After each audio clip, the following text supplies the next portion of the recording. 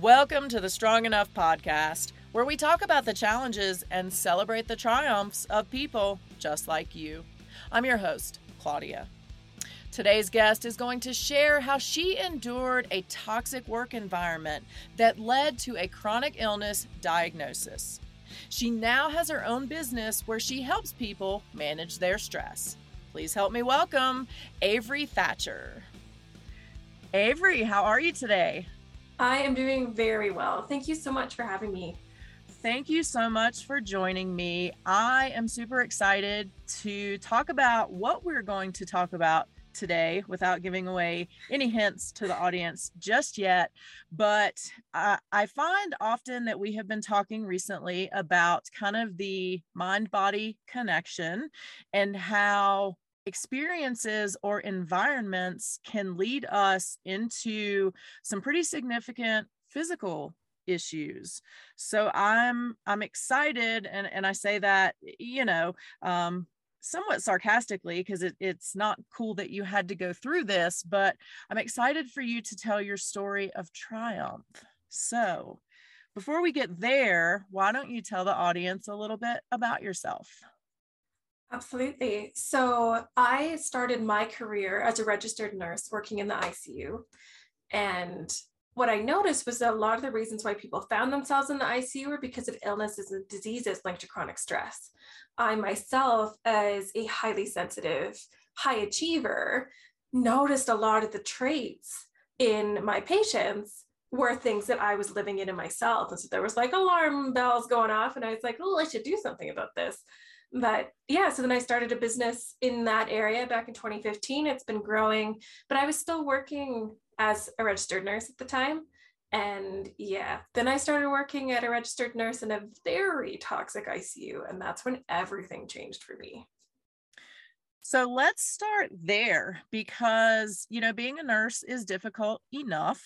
And then I would say being a nurse in an ICU is probably even more stressful. So how much worse did it make it that now we're also in a toxic work environment on top of everything else? It was the most stressful time of my life. I've never experienced that degree of the team fighting each other. I actually had a doctor look me in the eye in front of the entire team and the parents, because I was in a pediatric ICU at the time. And he said, like, okay, now I'll dumb this down so the nurse can understand. And I was like, oh, hell no, you did not just say that out loud. And that really sums up the environment. One of the doctors even said, look, to me, oh, like in 5 years, your nursing job will be obsolete. You'll be out of a job because we'll replace you with a robot. And I'm like, dude, I don't think so. But it's just that kind of vibe was happening all the time. So yeah, I was really starting to notice emotional burnout. I was noticing physical burnout. There was a lot of things that were piling up. And so I made the decision to only work night shifts for a couple of months because then you avoid some of the politics. Mm-hmm. But unfortunately, it didn't quite save me from all of it. So my mother was a nurse. I say was, she's retired now. She's still here. But she had some run-ins with doctors as well. And what I always realized from her experiences was, and no offense to doctors here, you people are amazing and we need you. But nurses are the ones that keep everything going. So did you find that pretty often with doctors that they were a little bit more belittling, or was it this particular one? What was your experience? So it was really this particular one. Usually in the ICUs that I've worked in, and I've worked in a number of them, it is very much a team environment. Mm-hmm. And if the doctors were any part of like a transport team, for example, if there's like a helicopter that goes to pick up a really sick patient and suddenly there's not enough room to bring everybody back home, the doctor gets left behind. And so they know that because they can do their job over a phone with the people that they trust giving them the information. So typically in the past, the team was very level. And so if I went up to one of the doctors and I said, hey, I'm really worried about this person, they'll be like, oh, show me why, tell me why, rather than being like, ugh, they'll be fine. And then half an hour later, we're trying to revive them. Now, I'm going to say this for the people who are listening versus watching. You are younger, youngish, young. You are attractive. So, do you feel like that ever set you back and contributed to sometimes the way people treated you in a negative way? So potentially, definitely potentially, but I noticed this behavior happening across the board. And it didn't matter what kind of experience that you had, because I know that I'm blessed with good genes because I'm almost 40 and you wouldn't necessarily know it to look at me. I wasn't going to guess that, not at all. Yeah, it's pretty, people are like, oh really? But yeah, I would say it happened across the board, but for sure, I think being in a newer environment, because I wasn't one of the original nurses that these doctors may have been working with, even though I had more experience than a lot of them did, but it was just discounted because I was just a nurse. Which has to be extremely frustrating. Were other nurses experiencing this as well? Mm-hmm, very much so. And the sad thing is that a lot of them had given up. They're just like, yeah, well, that's the culture. I can't change it. Nobody respects me here. It's okay. I just can't change it. And I'm like, then why?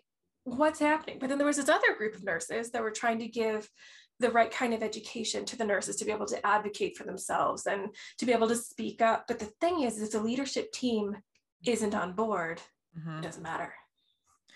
How frustrating is that? And hello to the kitty cat making an appearance kitty today. Making an appearance. Hi there.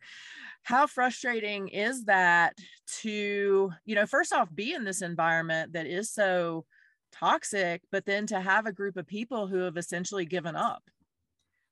It's really difficult to watch, especially because my job as an ICU nurse has nothing to do with my ego, has nothing to do with anybody else's ego. It's about this human that we are responsible for, that them and their family are in the worst moments of their life. So it just, from a like existential perspective, it drove me bonkers because people are thinking about the wrong thing. Yes. So I know you said you had some health issues and they were exacerbated by this. What was the final straw for you? What was the situation or the day, that made you say, no more night shift, no more any of this? So I wish I could say that that was my choice, but unfortunately my body made the decision for me. So I had low blood pressure for a while. I had some other health issues here and there, but they were little and they were manageable. I could still work full-time or more than full-time 12-hour shift work. But then I was coming off the night shift, Christmas morning, 2018. And I remember the date so well because I had just delivered Christmas presents to this little kiddo. But the charge nurse looked me in the eyes and she's like, whoa, you do not look well. I'm going to mark you off as sick for tonight. Feel better. I was like, great. So I went home, slept for 20 hours the next day after that, and just kept sleeping. And so I went to a doctor and she's just like, hey, what's that on your neck? And I was like, what? I had grown a massive thyroid mass in about 3 months. And so it was about 2.5 to 3 inches. And that just like popped out of nowhere. And so I had fatigue that was off the charts. I had pain that would move between different joints and it was unpredictable. I always felt like I had the flu, which during COVID has been really interesting because they're like, do you feel like you have the flu? And I'm like, not the flu symptoms that you're looking for, but yeah. Yes, but no, but yes. Yes, but no, but kind of. So yeah, there was just a number of different things that all happened at once. And so I got like a number of tests done and tons of scary diagnoses sort of thrown out there. I had the thyroid mass removed with half my thyroid and the other half as a high achiever. So it's keeping up for me, which is beautiful. But yeah, eventually about a year in, I got diagnosed with a chronic illness and disability and was told I will never be able to work as a nurse in a hospital ever again. There's no physical way that that'll be possible. And so at the beginning of the story, there's all this part, which I'm telling you right now, my first name was Heather. I grew up my entire life as Heather. That was my name. And I started to go through a lot of PTSD dreams and symptoms. And there was a lot of complex PTSD that I'd been carrying for ages. But then, especially when the pandemic hit, I was like, what do I do? I'm an ICU nurse. I should be in the ICU right now. I had dreams of my colleagues and friends saying, Heather, where are you? We need you. Where are you? And I was just stuck. And I was like, there's nothing that I can do to help in this scenario. And so there was this big journey of grief and understanding who I really was at the core and not attached to my job. And then I realized that I'm not Heather anymore. That's really not who I am. I can never go back to be that person.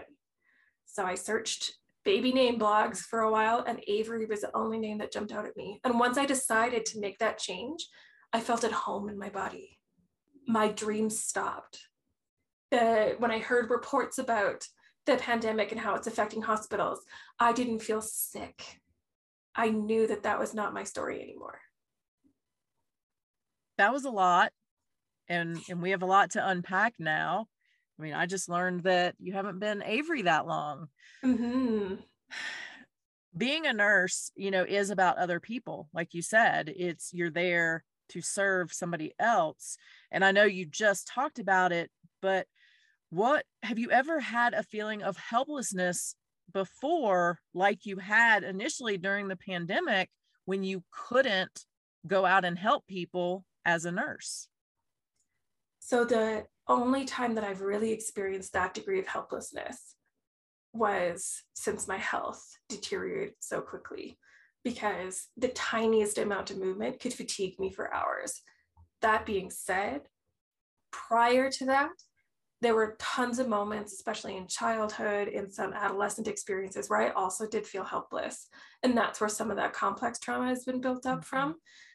But like, I'm definitely not happy that I've been through all of that experience, but I know that all of that created the foundation for me to be able to rise above what I'm struggling with currently and to be able to figure it out. How has it been for you to figure it out with a chronic illness? I know for me, I was very active and kind of a doer. And so when I was first diagnosed with a chronic illness, it was horrible because I felt like I kind of like what you said, I wasn't me anymore. And I had to find that again. So what was that like for you to be somebody who was a go-getter, to suddenly have to rely on your body telling you when you could and couldn't do something? It was such a fight to begin with, because you'll have the people telling you, hey, you need to pace, you need to listen to your body, you need to plan things out and slow things down. And you're just like, okay, yeah. And so then I slowed down for me, but still a little bit of a wild pace because I'm a high achiever. So it just like really, it wasn't pretty, but I started to like dive more into the business that I had started building before I got sick, and started to do more research into this space and the stress and trauma healing and burnout and all the things. And I came to this realization that the stages of grief are different for people that have survived trauma, because anger is such an unsafe emotion for people that have a trauma history or a complex trauma history. And so usually it's, anger is the second step. You just get angry, and then you move past it. But typically in trauma cases, we kind of push through anger because we don't get angry. Nothing, like if you're trying to upset me, you're going to have to let me know. I never really get upset. That kind of vibe protects us from getting angry. But I remember the moment where I allowed myself to feel the anger over my chronic illness and the diagnosis and what it had taken from me. So part of my regular daily activity, because I also used to be very active. So now I get to walk for 2.5 minutes on the treadmill before I go to bed. And that is a win, friends. That is a huge win. So I usually walk for 2.5 minutes on the treadmill and just do a little bit of journaling while I do that. And I was just journaling out a little bit and was just talking to my chronic illness. So I have myalgic encephalomyelitis, which is a mouthful. So I call her Emmy. Mm-hmm. And so that's when I have conversations Mm-hmm. with her, that's what we chat. So I was just chatting with Emmy, and then all of a sudden I started to feel this anger. And I was like, okay, this is a safe space. Let's let her out. So I started writing out the anger. And then all of a sudden I just felt this switch hit. And then instead of me fighting with that part of me, I felt compassion for it. And then the ugly crying that happened, it was just like everywhere. And I couldn't see, it was unsafe to walk. And I was like, maybe I should get off the treadmill. And then I got off the treadmill and I was like in a pile on the floor, unable to stand, as 2 years of repressed grief just exploded out. And it was from that moment forward that I started to work with Avery and Emmy rather than against it, trying to be who I thought I wanted to be, who I used to be. So that anger switch changed everything. What has it been like for you in dealing with an invisible chronic illness? And for those who don't know what that is, you look fine. I look fine. And that's what people always say. Well, you look fine. You don't look sick. And they don't understand what's actually going on under the surface. I feel like that adds a whole additional layer of complication. If I had a peg leg, it would be a little bit easier because people, I wouldn't be able to wear the shoes that I love to wear, but people would see what was wrong with me and accept it. How has it been for you to have something that people can't see and to get them to accept? So I think it depends on the person. So if it's somebody that I do want to have that kind of understanding for, then I'll work harder at it. But if it's somebody on the street that's getting upset at me for sitting on one of the chairs that's typically reserved for people with a disability, I'll just say like, hey, you never know what somebody's carrying. I have a disability. I belong here. And if they continue to talk, just put my headphones in and be like, I do not care. It's not worth it. But for family or friends or important people in my life, it's really just about helping them see the changes and being patient with both of us.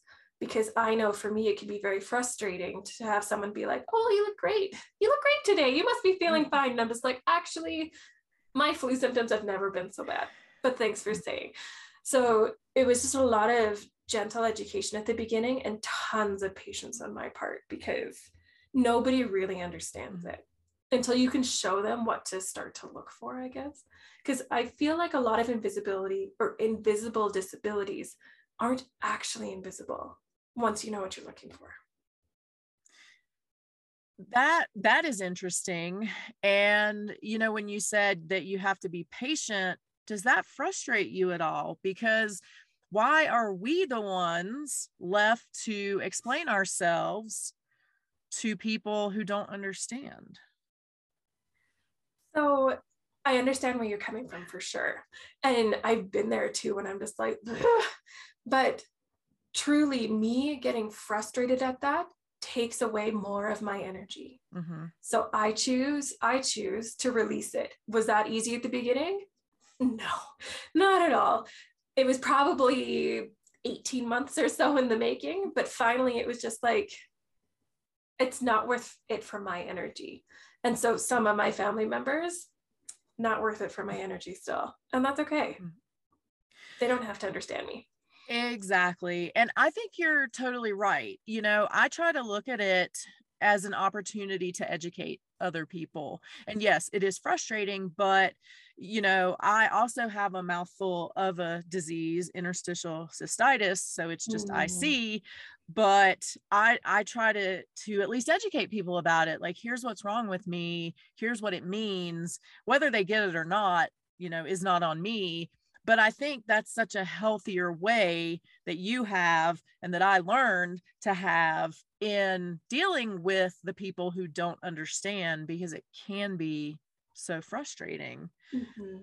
Do you attribute your illness to the difficult work that you did and the environment that you had to be in for so long? So It's tricky because, of course, there's not a lot of science to back anything like that up, but there is science to back up stressful triggers that trigger the genes that then unleash diseases. You can look at people that develop type 2 diabetes. Often there is some kind of stressful or viral trigger that brings that on. So for me, absolutely. I 100% believe that it was that environment, because like ICUs, absolutely. I've cried buckets of times in different ICUs. I have never cried as much in that ICU for things that are not related to patient care. So it was just so stressful. Absolutely, it triggered it. And just one last question on that environment, and then we're going to move on to some happier things and talk about where you are now. Were there red flags in the beginning that this was not going to be a healthy place for you to work, or did it just kind of, you're in it and then it starts to be toxic? Unfortunately, yes, there were red flags from the beginning, but there wasn't another option in my line of work in that city. So if that's where I wanted to work, which I did, I had to figure it out. Or so I told myself. We always have options. And so I just chose to tell myself I didn't have an option. So that is another lesson that I carry forward from developing this illness. So let's talk about what you are doing now.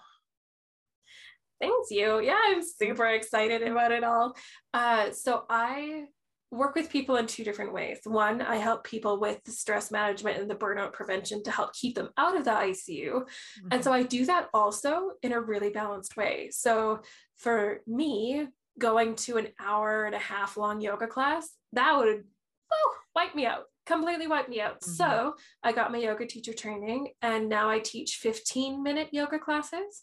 So that way you can get little bits of stress relief and yoga throughout the day. So it works really well for people like me with a chronic illness or disability, but it also works really well for those super high achievers that it's hard to carve out that full hour and a half for yoga. There's meditations and all kinds of other practices in that space as well. And then I also work with people one-on-one when they've also had a significant loss of identity like I did, to help them really find out who they are without their roles being attached to that. So you said that you had started working on this before you got sick. So or before you were diagnosed, how was it for you to really lean into this after you were sick, and this was kind of like, okay, here's my path, here's what I'm doing? Was that scary? Was it exciting? Was it all of the above? So I think because of unfortunately, this was not the first struggle that had happened. And if it was one of my first 5, I maybe would have been like, ugh, but okay, fine, let's figure this out. Whereas this time it was kind of just objective apathy. I was like, okay, it is. Let's keep going this path now, keep walking this way. So I am very excited about the work, and it is more aligned now than it was before. And I don't think it would have been if I didn't experience what I've had to go through. But yeah, it's very exciting now. And what made you passionate about it and doing this work to begin with? Why did stress management really resonate with you? Great question. So 2 main reasons. One, because of the number of patients that I saw come into the ICU with illnesses linked to chronic stress. And the other was because like I always joked that there was this invisible neon sign above my nursing desk. And on the night shifts, there would be like rounds. People would just come by to get coached, get some thoughts, get some feedback. And everybody seemed to gravitate towards me. I cannot take public transit without learning somebody's life story, their current struggles, without even knowing their name. So I have this invisible neon sign. So it just grew into a passion because it's just who I'm meant to be. I'm laughing because I have also had that similar neon sign above me. I have heard stories that people really should just keep to themselves or their therapist or their priest, but they feel comfortable telling it to me. So I get it. I would love for you to talk about stress management, and obviously we don't want to give away all your tips and tricks, but what is the biggest issue that you see with people that causes them to have stress issues? Great question. So the biggest issue that I see with people that causes them to have these issues with their body is that they do not process stress. We are good at processing and experiencing our joyful emotions, but the more challenging ones, we're just like, push through, keep going, soldier on. So taking the time to slow down and process that stress is one of the most important things that we can do, because our body, there's 3 different stages to stress. The first is the stage of alarm. And that's the like, holy shit, there's a bear coming at me moment, where your body's just like, ugh, and you want to run away. So you're going to do the fight, flight, freeze, or fawn response in that case. And so that's what our body was designed for. That's what our stress switch was designed to handle. A little quick burst of stress, and then you turn it off. But our body doesn't know the difference between a bear running at us and finances and work stress and family stress and living through a pandemic stress and all of the things. So we move from that quick state of alarm into the stage of resistance. And so this is where our body's like able to manage okay, it's supporting okay, and it's keeping the stress damage at bay. And so in this phase is where we really need to focus in on turning that stress switch off, which I can give you lots of strategies for in a minute. And so when we do that, then we're going to keep the stress hormones at a level that our body can manage. If we don't process that stress, then we move into the stage of exhaustion. And this is where our body kind of gives out on certain things. Our digestion goes sideways. We can't think clearly. We get that terrible brain fog. We're not sleeping very well because we have so much cortisol in our system that wakes us up at 3:30 in the morning. And it's saying like, get started with your day, friend. So it's all of these things in that stage of exhaustion that we can prevent if we know how to turn off that stress switch. So let's talk about that. How do we know when we need to turn it off, and then how do we turn it off? So if you are a human living in this current world, you need to learn how to turn off your stress switch. If we're just being frank and honest here. So yes, every single person needs to know how to do this. And so our stress switch is really quite simple. So we have 2 different sides of our nervous system that we can't control. It's called the autonomic nervous system. So we've got the sympathetic side, that's the fight, flight, freeze, or fawn, kind of. Freeze or fawn are a little bit weird, and we can talk about those in a sec. So the sympathetic side is the fight or flight side. And that's when our heart is beating fast, we're breathing really quick, our eyes are like nice and dilated so we can take in everything from our environment. Also in this phase though, if you think about it, if you're running away from a bear, contemplating complex problems, solving difficult things, like that's not a priority. So you lose that access to that part of your brain. Your instincts are prioritized at that point. So then on the opposite side, the parasympathetic nervous system side, when the switch is off, that's the rest and digest, the healing side. We get lots of blood flow to our digestion, so we can do a lot of healing to our body. We get access to that higher level thinking brain, all of the good things. And then also our breathing is slow. So what the research has showed us, which is really cool because it's actually very easy to do, is one of the easiest ways to turn off that stress switch is to slow down our breathing so that it's 5.5 seconds on the inhale, 5.5 seconds on the exhale. And so by doing that for 5 breaths, you are actually triggering your stress switch to turn off. Now, the freeze or fawn experiences happen when that switch gets stuck in the middle. You're not in either side of those nervous systems fully. And so that's where we can either get the deer in the headlights, can't move, can't breathe, can't do anything, or when we want to placate absolutely everything around us, control everything around us to be able to get things back to a safe space. But yeah, even in the freeze or fawn response, controlling your breathing, slowing that down is key to getting back into that part of your body where you can have control over things. So if you do that 5.5 second breathing 5 times a day, it's really easy to continue to lower those stress hormones. And I know that 5 times a day sounds like a lot, especially for busy people. But if you do it when you first get up in the morning, before each meal and before you go to bed, that's 5. And I mean, you have to breathe anyway. So it's not like you're having to do something extra with your time. Exactly. And it literally takes 50 seconds to do. So you can do it. Do you feel like, is it like meditation where you kind of have to be in a closed off, quiet space to do it? Or is it one of those things like, hey, I'm brushing my teeth? Maybe that's not the best example. Hey, I'm driving to work. I can do my breathing right now. It can be done anywhere. So back at the beginning of the pandemic, when everybody was hoarding their toilet paper, I went to the grocery store just to pick up a couple little things because we were like out of, I don't know, almond milk. I can't remember, but I was going for like a small amount of things and it was just wild. Mm-hmm. I could feel my stress response ramping up just because people were behaving. They're such a scared space, really. So my own stress response started to get triggered. So I was just walking around the grocery store, breathing, my 5-5-5 breathing, and it was fine. It really helped. And then it started to not be enough. And that's when we can get into my next strategy of what if the breathing is not enough. Perfect. So, I mean, you teed it up, so we might as well just roll right into that. So we're doing our breathing, but we're still feeling stuck in that fight or flight, freeze or fawn. What do we need to do now? So the next piece that I recommend you do is using a self-compassion script, because we're really good at offering compassion and support to people around us, but we've deprioritized ourselves so much that we wouldn't even give up the seat on the bus for ourselves. We wouldn't hold the door open for ourselves. So we need to train that back into us. And the easiest way that I found to do that is with a script. And so the script itself has three main components. And the first one is validation. Because if a friend came up to you stressed out about something, you wouldn't be like, you're fine, buck up, you're going to be great.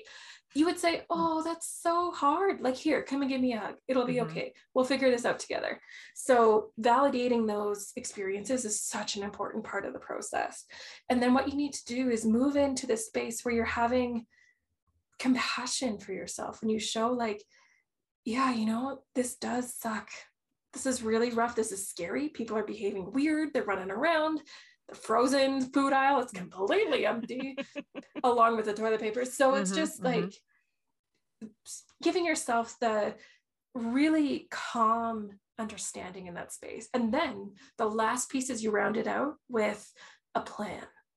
And so when I was getting my thyroid mass tested to see if it was cancerous, there was this massive needle that they kept jabbing into the side of my neck to like keep testing it. And I was like, this is fun. So I'm lying there on the table and I'm using a self-compassion script for myself. Yes, I know this is scary. You don't know what the results are going to be, but you're here. You're going to get the results. You've done a lot of work to be able to maintain calm in difficult situations. So practice those things. You can do this. You can breathe through this pain for one more breath.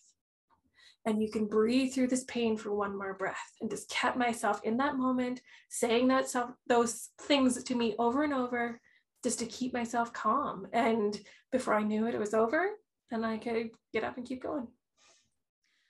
So, a lot of people preach self-care, and there are those people out there, though, who want to make you feel guilty anytime you try to do something for yourself.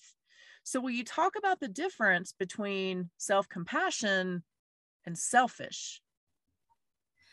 So self-compassion helps you really support the reason why you're here, your purpose. Being selfish goes against that. So it's all about clarity here. So if you know what is your reason to be here, what is your mission in your life, what are you working towards? And you don't have to be an entrepreneur to be able to have something like this. You can have purpose and mission in any kind of situation. So becoming clear on your chosen purpose and what you want to work towards is really important, because then when you think about what you can do to support your ability to achieve that, that can be really helpful. So one of the biggest moments for me was when I redefined what high achieving meant, because I used to associate my worth with what I could accomplish in a day, how many things I could check off, how many people I could help. And that came from a lot of childhood experiences where, I would get a 96% on a test and my parents would lovingly say, okay, well, where's the other 4%? Because it was never enough. There was always something more that I could do. And it wasn't that they meant that in a harmful way. but it still creates that pattern of when you're finished doing something, you're like, oh no, there's still more that I can do. Mm-hmm. So rewriting the high achieving definition to not be tied to accomplishments, but to be tied to my ability to have an impact beyond my immediate circle. Mm-hmm. And so in order to do that, I have to be not comatose. So that means that I have to care for myself.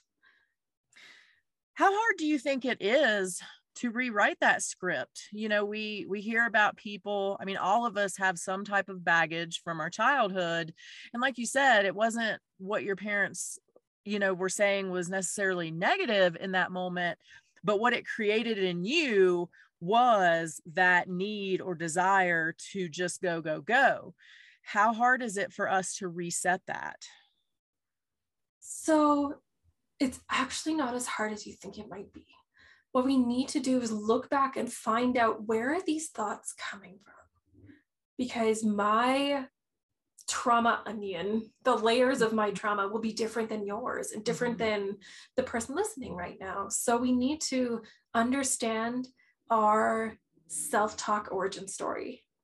Because once we can dive into that, then you're able to start to rewrite the patterns and be able to create that change. So absolutely, it does take work, but like a couple weeks worth of work. It's not necessarily years.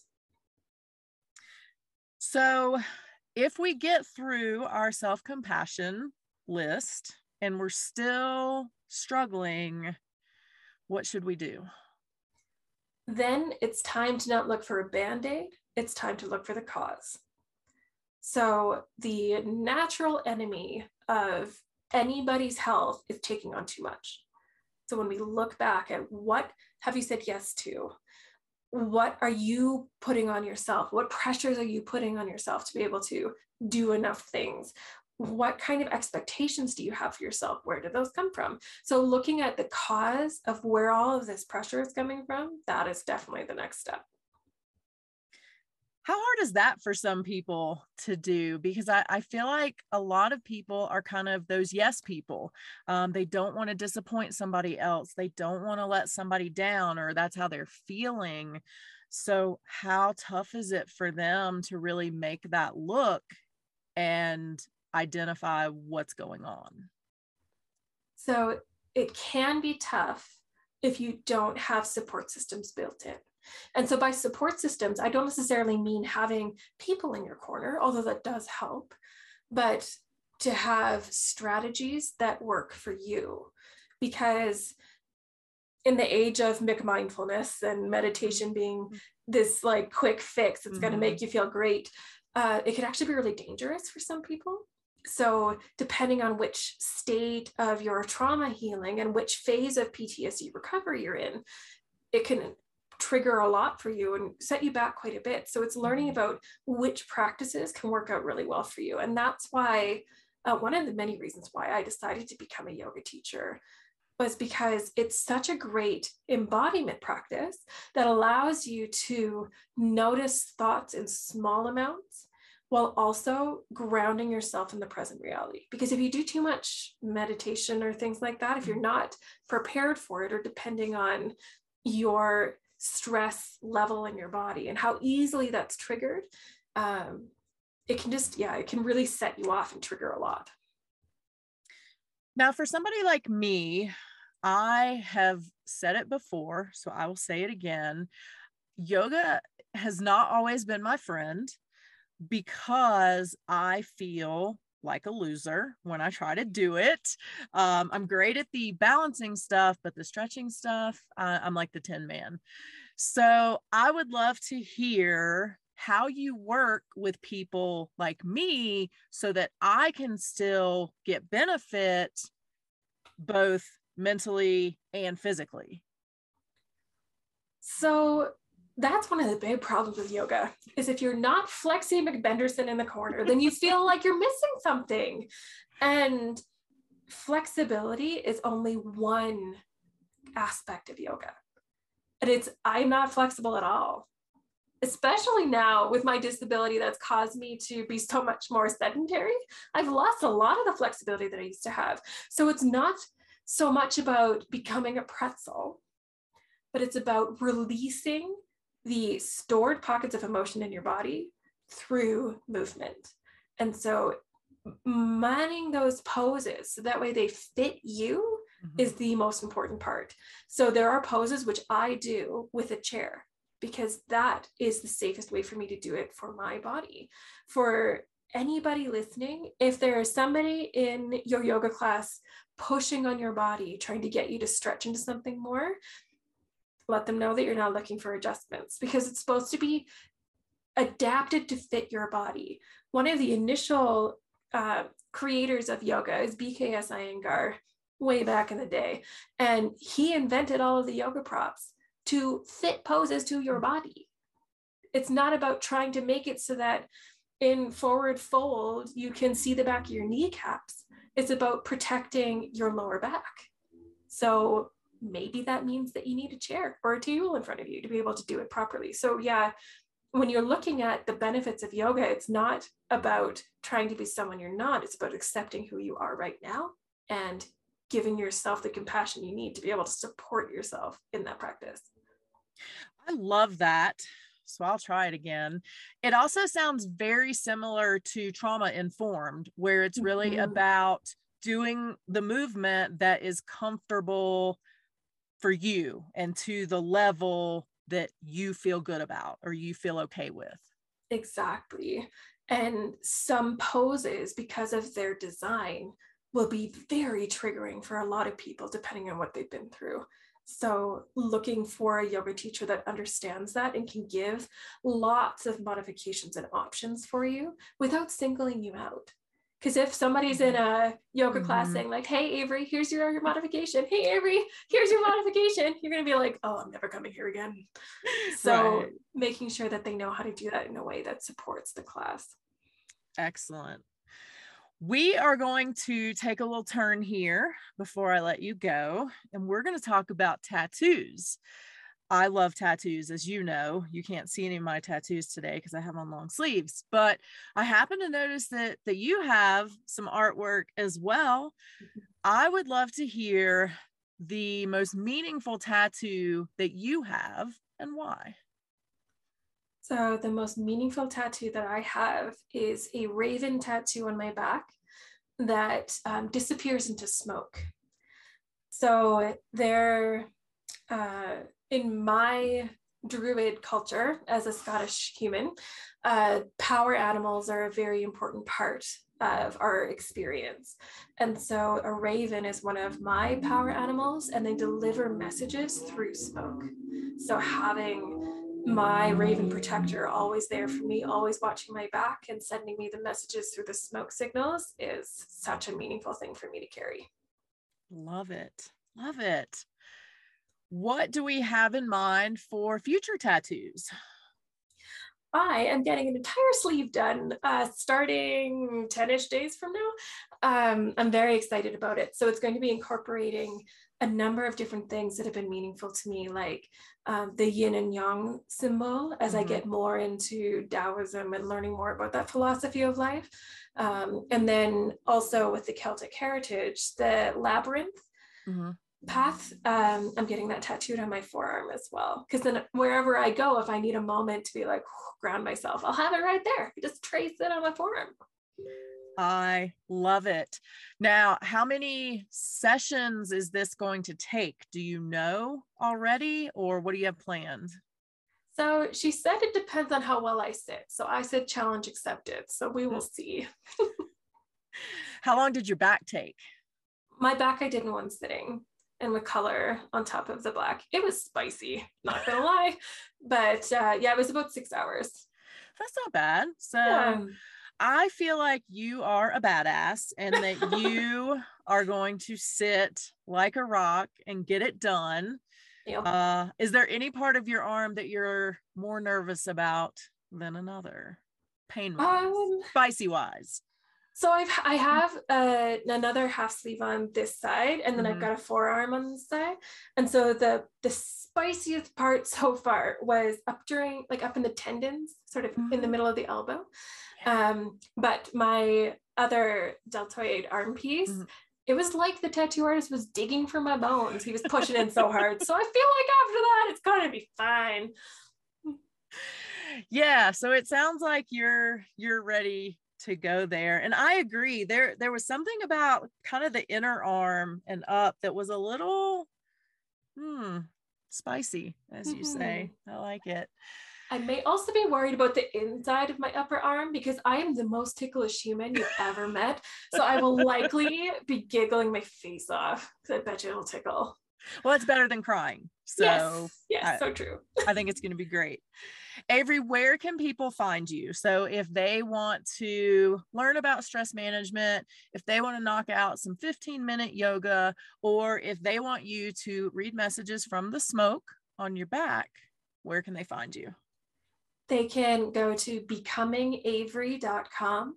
I'm also the same on Instagram. So it's Instagram at becomingavery. And then I have the Flow State membership where people can join at different levels to do those little bite-sized bits of stress management. And it sounds like they do not have to be local to you to do that. No, not at all. It is all virtual. So from the comfort of your home, from my yoga space to yours. Perfect. Avery, thank you so much for joining me today. I really appreciate you sharing your health journey and some amazing stress management tips that I know we can all use. Well, thank you so much, Claudia. I'm so grateful to be here. I really hope you guys enjoyed my conversation with Avery as much as I did. I truly appreciate all the tips she gave us for stress management and how we can get out of that fight or flight zone. So remember, until next week, you are strong enough and you are worth it. Thank you for listening to the Strong Enough podcast. You can find us on your favorite podcast platform by searching Strong Enough. And on YouTube, we're on the Spear Talk channel. Don't forget to follow us on Instagram and Facebook at Strong Enough Pod. If you have suggestions for an upcoming episode or a future guest, please reach out at strongenoughpod@gmail.com. Remember, you are worth it.